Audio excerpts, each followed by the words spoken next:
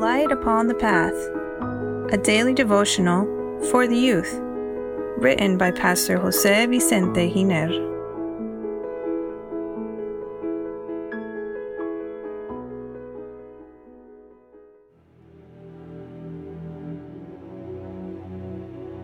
March 26, to the law and to the testimony. Dear youth, there are people who think they're serving God but are serving Satan with their mind. I remember someone with whom I'd formed a friendship and studied the Bible. He confessed to me that he'd performed more than 300 exorcisms, meaning he'd cast out devils from those people's minds. He told me how he'd done the rituals and the terrible reactions of the people. Many of them were skilled, educated, intelligent individuals, but he claimed they were possessed. He did this for years and many sought out his services. When he first began studying the Bible, I explained that the devil can make people believe they're guided by God, but in reality, the great deceiver who deceives those who dwell on the earth is guiding them.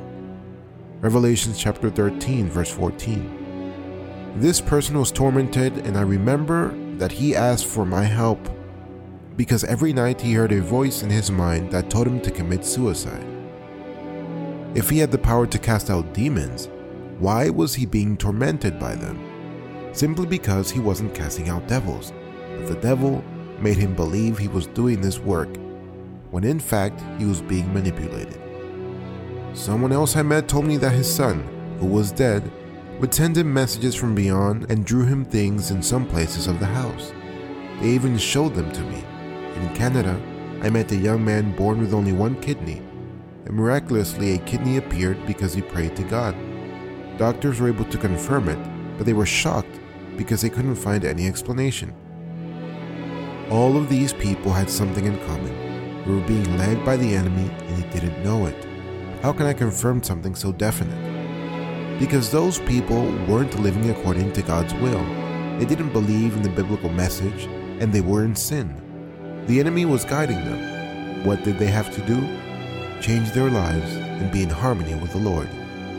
Dear youth, in the Bible, there is a yardstick used to know if we are serving the Lord or the devil. To the law and to the testimony. If they do not speak according to this word, it is because there is no light in them.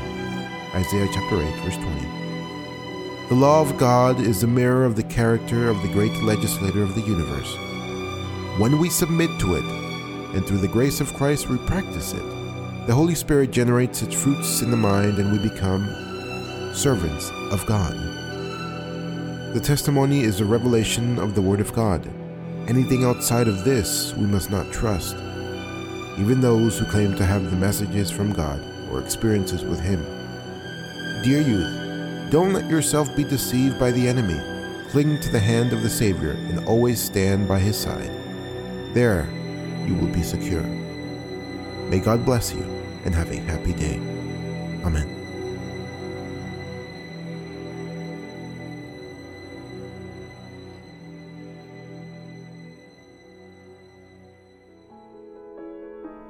Please share this message that it may be a blessing to others as well.